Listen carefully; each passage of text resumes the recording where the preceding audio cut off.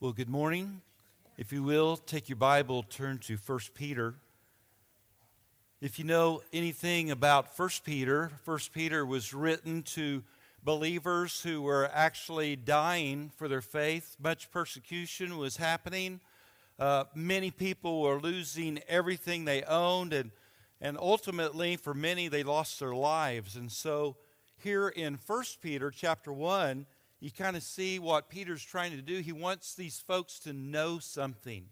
Like, what would you say to someone they are about to die for their faith? They've lost everything. Maybe they've lost every possession they've ever had. They've lost their family. Maybe they've been put in prison, and now they're going to lose their earthly life. What would you say to them? So here's what Peter writes to them, if you will. Chapter 1, starting in verse 3, right there at the very end of verse 3, he says this: He has caused us to be born again to a living hope through the resurrection of Jesus Christ from the dead, to an inheritance that is imperishable. And so remember, these people, they're about to perish. And the things that they've had, they are losing all these things, including their life. But he reminds them, he wants them to know something, to be certain in their death. This is not it. So he says it's imperishable. It's an inheritance. It's imperishable. It's undefiled. It is unfading. It is kept in heaven for you, who by God's power are being guarded through the faith for the salvation ready to be revealed in the last times. And so to dying people, Peter is reminding them, listen, this life, just a vapor. What is ahead is kept. It's secure. It won't be taken from you. You will not lose it. It is waiting for you. So if you will, go on to the right to 2 Peter. He wants us to know something as well. So it's a little bit different in this second letter that Peter writes, because he is warning them about false teachers. In fact, if you've ever read 2 Peter, it's short, not a whole lot there. He doesn't describe much at all what the false teaching is, even though you kind of get an idea in some places. But more than anything, 2 Peter is giving them a description of like their character, their lostness, and what the false teachers are more like. And so what he wants to do is help these people, these believers, but he wants to help you and I. Like, when it comes to false teachers, we live in a day that there's just untruth everywhere. So what do you need to know? What do you need to be prepared for in a time of such falsehood? And so, if you will, there in 2 Peter, he begins there in chapter 1, starting in verse 1. We could spend forever. In fact, for you and I, in heaven, we'll celebrate this for eternity. Know your salvation. Know it. Now, I don't know about you, but it's been about 42 years since God woke up my dead heart, gave me faith. I was born again. I have been now in this transformation, this sanctification part of my life for 40-some years now. And yet, my understanding and my appreciation of my salvation is way more than it was when I first came to Christ. I don't know about you. But as you grow and understand, oh my goodness, I didn't realize I was in that bad a shape. You understand, it's not how bad you were, it's how bad off you were without Christ. And how bad off I was. And how bad off was that? I was dead. I had no responses. I couldn't do anything about it. And yet, the more and more as you learn through Scripture and understand the greatness of your salvation, you become like, oh my goodness. And so listen to it, if you will, starting in verse 1. Simon Peter, a servant and an apostle of Jesus Christ, to those who have obtained a faith, or maybe some of y'all's translations might say have received faith. It's gained by divine will. It wasn't like you churned up enough faith The faith for you to believe as a dead person was a gift as well. And so this faith was given to us, he says, of equal standing with ours by the righteousness of our God and Savior Jesus Christ. And again, Pastor Marty has preached this over and over again. You understand, it's by the righteousness of Christ. It is by his righteousness, not in ours at all. And it is what? That righteousness is imputed or assigned or maybe credited to you and I. He did all the work. You and I, as a dead person, received it as a gift. Verse 2, may grace and peace be multiplied to you in the knowledge of God and Jesus our Lord. His divine power has granted to us all things that pertain to life and godliness. And I love this because to grant something, it's permanent. He gave us something that is permanent, not to be taken away. It was given to us, and you hear what it said? To all things that pertain to life and godliness. See, false teachers would want people to think that they lack something. Like, well, now you have that, but there's something else that you need. And yet Peter is reminding them, listen, you lack nothing. God has given you and I everything that we need, not just for our salvation, but for our being conformed into the image of Christ. He has given us everything that we need through the knowledge of him who called us to his own glory and excellence. To be called. You might know this, but preaching and sharing your faith with other people, it's called the external call, where you're calling people to trust Christ. But if you do not realize, unless God calls them, it's called the effectual call, his call. It's like the same call that when Jesus went to the grave of Lazarus one day and he was dead, and he called to a dead man, and he came alive. Unless the Spirit of God calls like that, a person never awakens from the dead. And yet, here he's telling, reminding you and I that he has called us. He's called us. Just think about that for a bit. Unless he had called, you and I would still be dead. To his own glory and excellence, by which he has granted once again, it is a permanent thing to us, his precious and very great promises, so that through them you may become partakers of the divine nature, having escaped from the corruption that is in the world because of sinful desires. But he also wants you and I to know something about our sanctification. And so you might know this, like the armor of God. In a couple of weeks, we're having Vacation Bible School, and the whole thing is about the kingdom of God, and we're going to be walking through the armors, the different pieces of armor. And when you get to the helmet of salvation, a person might go, well, of course, you need to have that helmet. You need to be saved. You need to know what that is.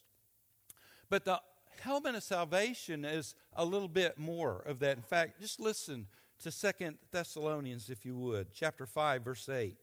But since we belong to the day, let us be sober, having put on the breastplate of faith and love, and for a helmet, the hope of salvation. The helmet of salvation is that you and I understand our salvation. In other words, in our justification, you've heard this before, right? Last Sunday, Marty said it, and I think he did it the Sunday before, and he'll probably do it next Sunday. The truth is, we've been justified, which means that we have been saved from the what? Penalty of sin. You and I now, if you're a believer, are in this thing called sanctification, and we are being saved from the power of sin. And then one day, we're going to be glorified. And we will be saved from the presence of sin. But the enemy, our adversary, the devil, would love for you and I to think like, man, I'm not what I should be. Like, I thought I would be saved and instantaneously just be the image of Christ. And yet, if you do not realize that sanctification is this lifelong process of our being conformed to the image of Christ, you get to go like, I must be a failure. I must be lacking something. I must need that second blessing I've heard about. I must need to read another book. I need to hear somebody else, what they have to say. I must be missing something. And yet, the helmet of salvation is the realization that God is not done with me yet. He is still in the process. In fact, I want you, if you will, flip over to Philippians 1, because it is a fact. It is a guarantee of God that you are not finished yet. He is not finished working on you. He is still working, and He will complete it. Because that's what Philippians chapter 1, if you would, and verse 6 says. It is a guaranteed thing that He will take us through this sanctification process. Look, if you will. And I am sure of this, that He who began a good work in you will bring it to completion at the day of Jesus Christ. Flip over, if you will, Philippians chapter 2, verses 12 and 13. Because here's the process, all right? The process is, if you will, right in the middle of verse 12, it says, work out your own salvation with fear and trembling. And the working out is a mining. Remember, it's a mining terminology. It is to mine out what has been put in. You and I are to work out what God has started in us. We are to part of our sanctification. I hope you heard that right. Not part of our salvation, but you and I have a part in our sanctification, the working out. We are to do it with fear and trembling, because verse 13 says this, for it is God who is at work in you, both to will and to work for His good pleasure. So if you would, 2 Peter chapter 1. This particular area is just talking about the parts, when you and I are being sanctified, things we need to make sure of.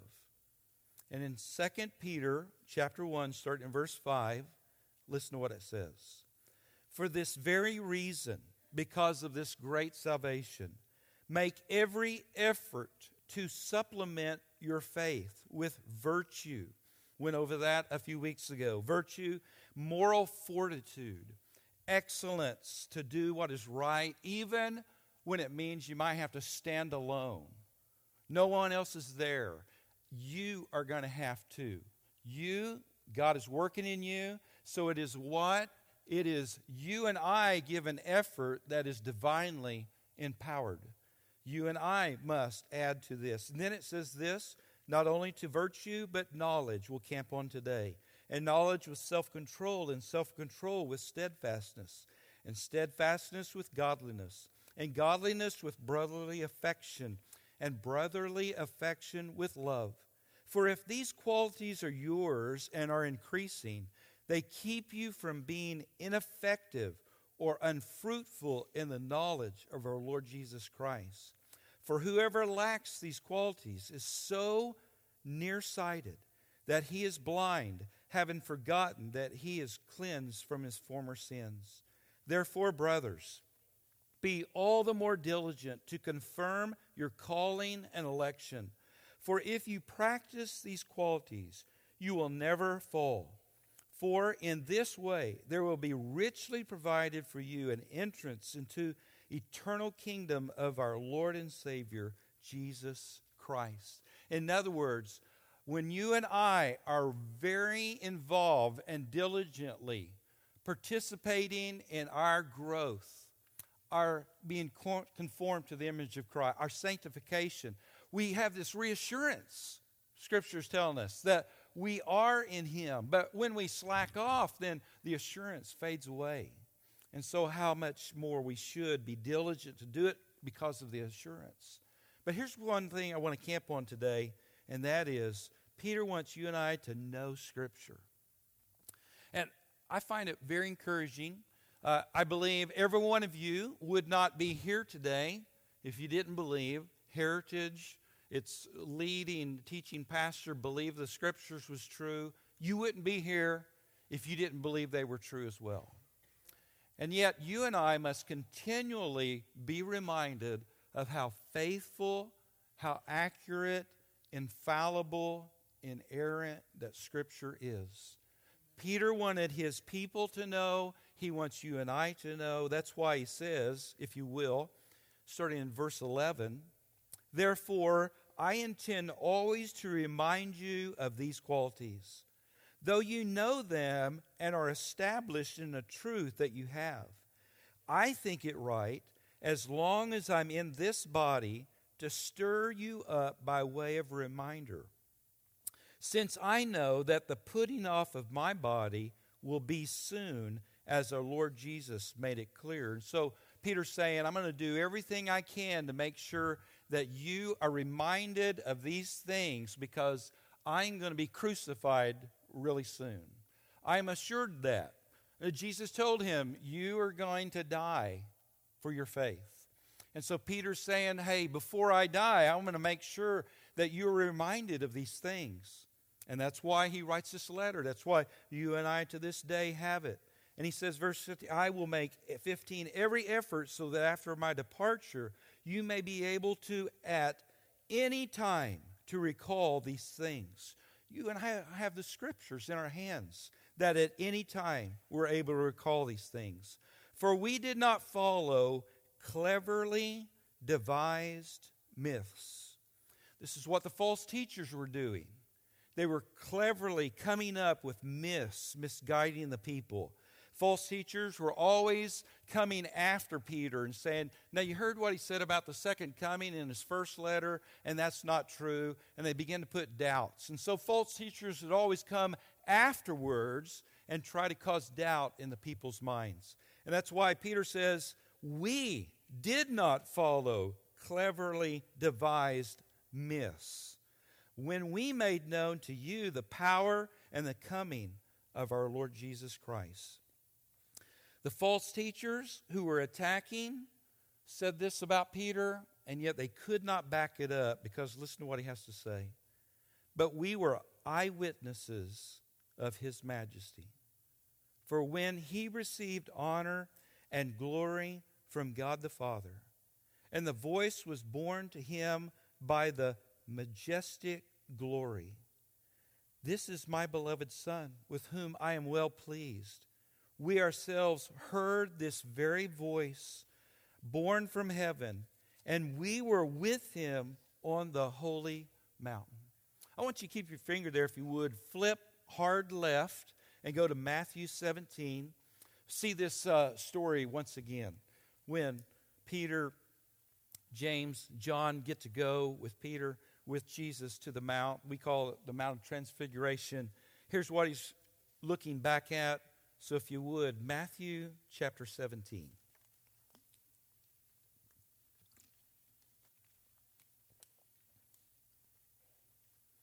Verse 1, and after 6 days Jesus took with him Peter, James, and John, his brother. They led them up on a high mountain by themselves. He was transfigured before them, and his face shone like the sun, and his clothes became white as light. And behold, there appeared to them Moses and Elijah, talking with him. And Peter said to Jesus, Lord, it is good that we are here. If you wish, I will make 3 tents here, one for you and one for Moses, one for Elijah. He was still speaking when, behold, a bright cloud overshadowed them.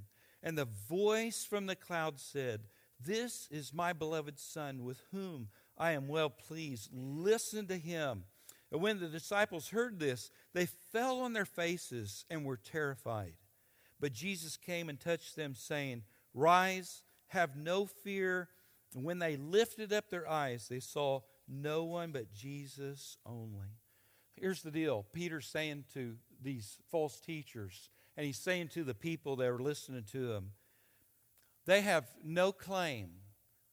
I'm telling you as an apostle, Peter's saying, that myself, James, and John, we were there. We saw it. We heard it. We were with him. But here's what's interesting. This is really interesting, because he says, here's the thing. The very next verse, and we have the prophetic word more fully confirmed. And so Peter's saying, listen, there was this incredible experience that Peter and John experienced. The false teachers, they could not claim that. But there is something even greater than this experience, and that is the Word that God has given you and I. In fact, I want you, if you will, look at Luke chapter 16 for a moment. A more sure word than just an experience. Today, our world, probably forever, people have been looking for an experience. And yet God is so loving and kind that He would give us His Word that would be even more sure than an experience. In fact, in Luke 16, if you would, it's the story of Lazarus and the rich man. And you know the story, right? Lazarus is a poor man. He's just begging to have something from the rich man's table, and then they both die.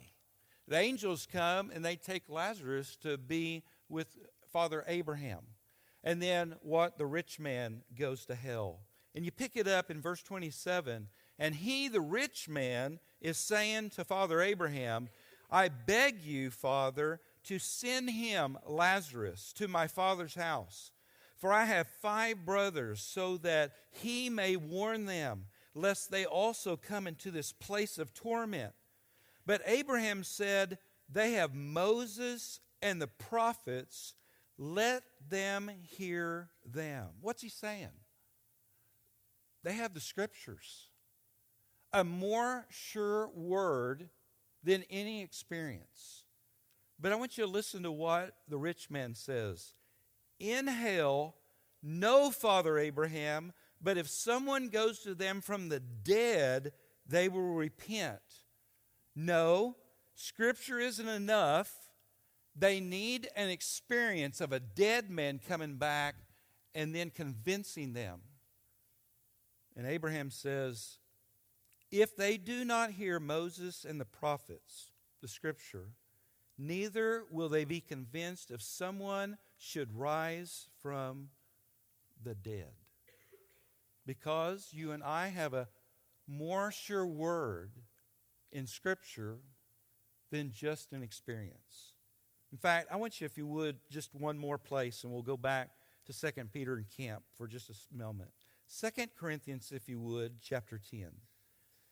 2 Corinthians chapter 10, verse 5.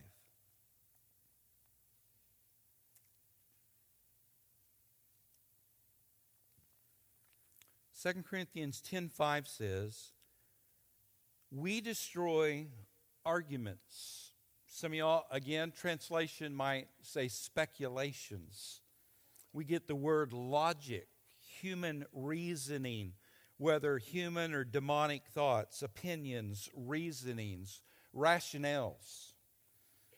And it says, in every lofty opinion, any unbiblical truth, human reasoning, raised against the knowledge of God. And we are to take every thought captive to obey Christ. So again, read just the whole thing without me just giving little definitions. We destroy arguments and every lofty opinion raised against the knowledge of God, and we take every thought captive to obey Christ. So I had a conversation this past week with a person, and you would not know them, so don't be looking around going like, I bet it's them, all right? Don't do that. But we had a conversation, and it was like my first ever conversation. And just to stay G-rated, gave it away. They said they were going through the transition of their gender. And said that they knew what the Bible says, but they had to do what's best for them and their mental health.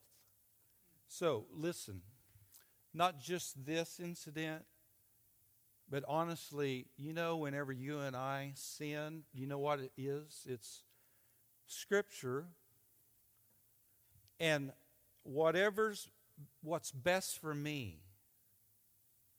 What is best for me, raised against what God has given you and I. And here's the thing, He gave us His Word for our good, right?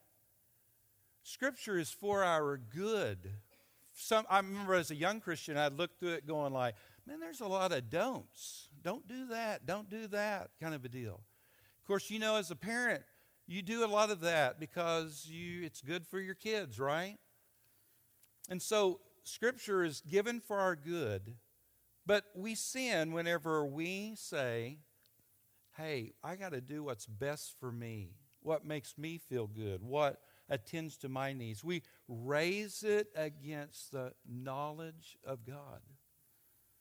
And the Scripture tells us right here that you and I, we must do something, actively do something, and that is what? We are to take every thought captive that raises itself against what Scripture has told us, because it is the sure thing. And we are to take it captive to obey Christ. We must quickly, because you've heard this over and over before, right?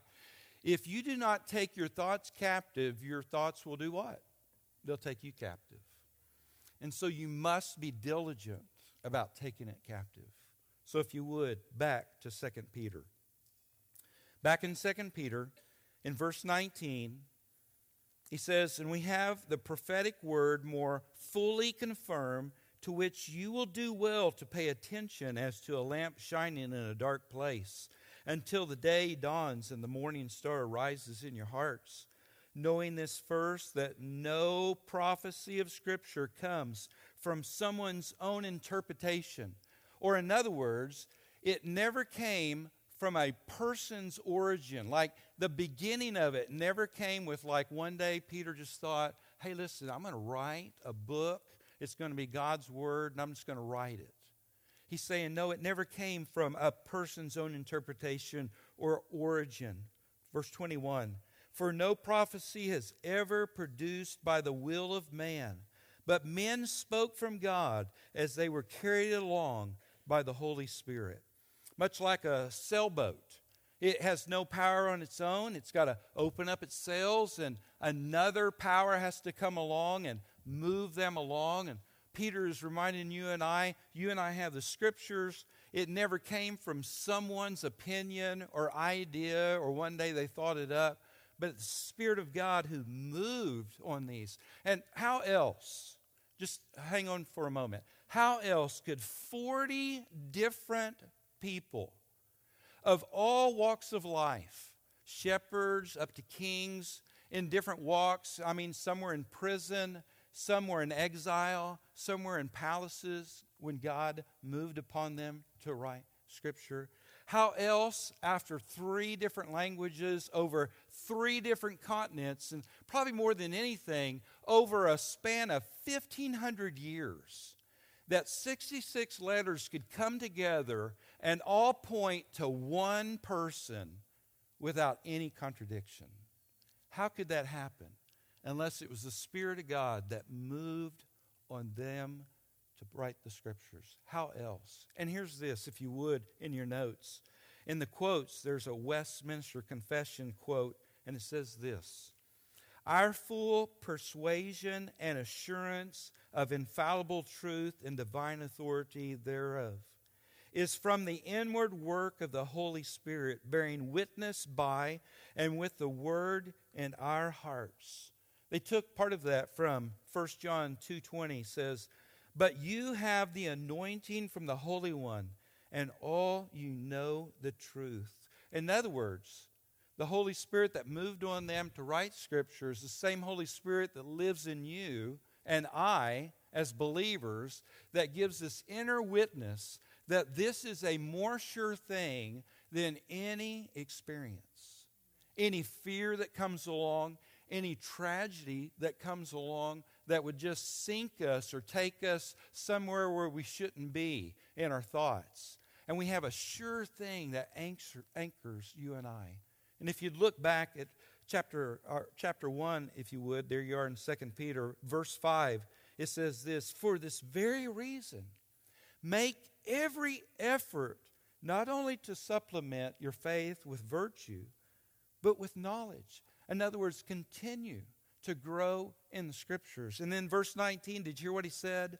To which you will do well to pay attention as a lamp shining in a dark place until the day dawns and the morning star rises in your hearts. Until glorification, you and I must heed Scripture diligently in every area of life, not take it for granted, not take anything for granted. And so, just a couple things, just application-wise. Think about it for a minute.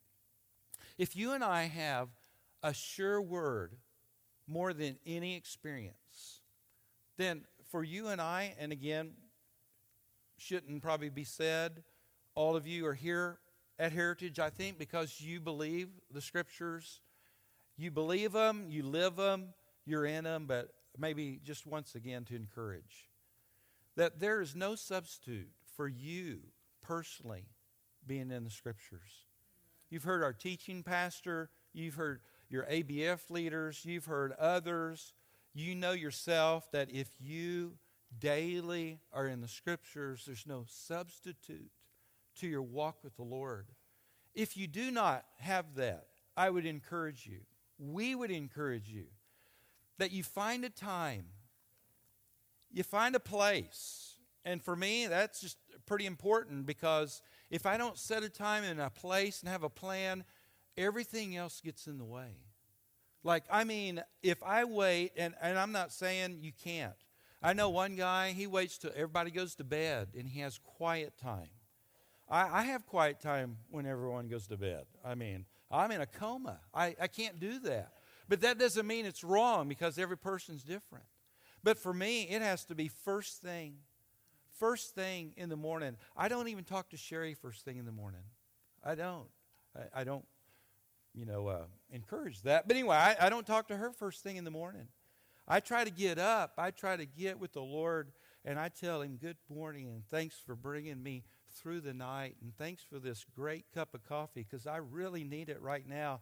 And I welcome Him, and I can't wait to spend my first part of my day with Him. I need it more than anything. It sets my day. It doesn't mean that I don't read it throughout the day or I study at different times, but my morning time with Jesus and His Word is huge, and there's really no anything to replace it. I would encourage that. I would encourage this also. There's another quote on your worship guide. I've said this one over and over and over again, but it's by J. Packer, and it's about repentance. And listen to what it says once again. Repentance means turning from as much as you know of your sins. I would encourage you, if I have a pen, you'd underline, as you know of your sin. In other words, in your sanctification, you and I should be becoming more and more aware of the besetting sin. Besetting means just the go-to sin. We should be highly aware of the sin that easily besets us. We should be growing and realizing, oh my goodness, I've been duped by that for years. I continually run to that. Why do I keep getting tricked up by that?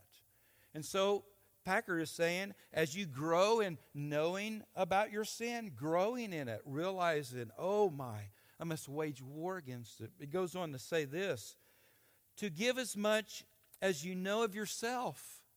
And as you are, again, growing in Christ-likeness, you realize the areas, I'm talking of myself, of the areas that are so easily rationalized and justified.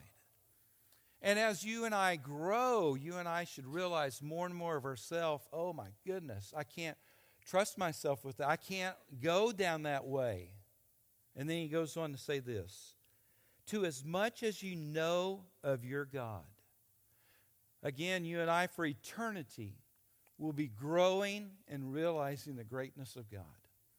But as you and I grow in our greatness of realizing how great God is, how sinful sin is, how duped one can be towards our sin, he finishes out and he says, to know God as our knowing grows at these 3 points, so our practice of repentance has to be enlarged.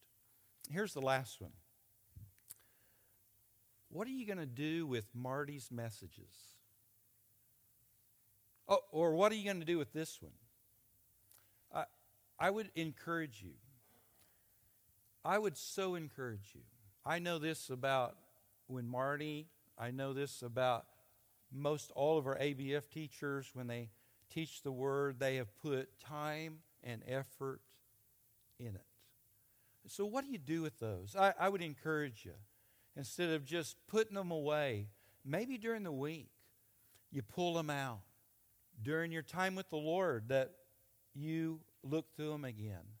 You go over and you realize this is the Word of God. These are things I had not known, but yet because a man of God has studied and has shared these things, I should look deeper. I would encourage you take even more serious Scripture when it's taught, and you take it further. You take it more than just on a Sunday morning.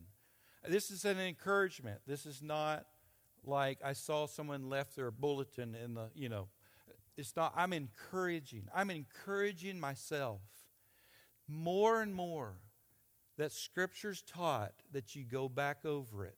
You glean from it. God is speaking to you. Now, I end with this. What about when you say, that just didn't speak to me this morning? What do you do with that? Like, I just didn't get anything out of that. Could it be that the Spirit of God has been saying something, and the truth is, all of us need it? But you might go like, I don't know if I need that like right now.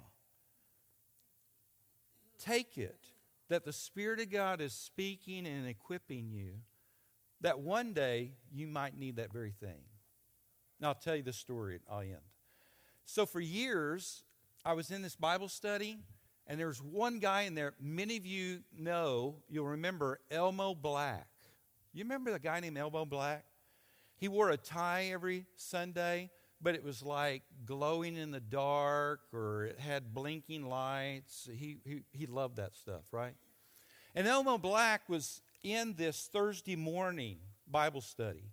And every Thursday when we ended, and Ron Scarberry, he can testify this, he would always end with, pray for my daughter Sherry. She doesn't know the Lord.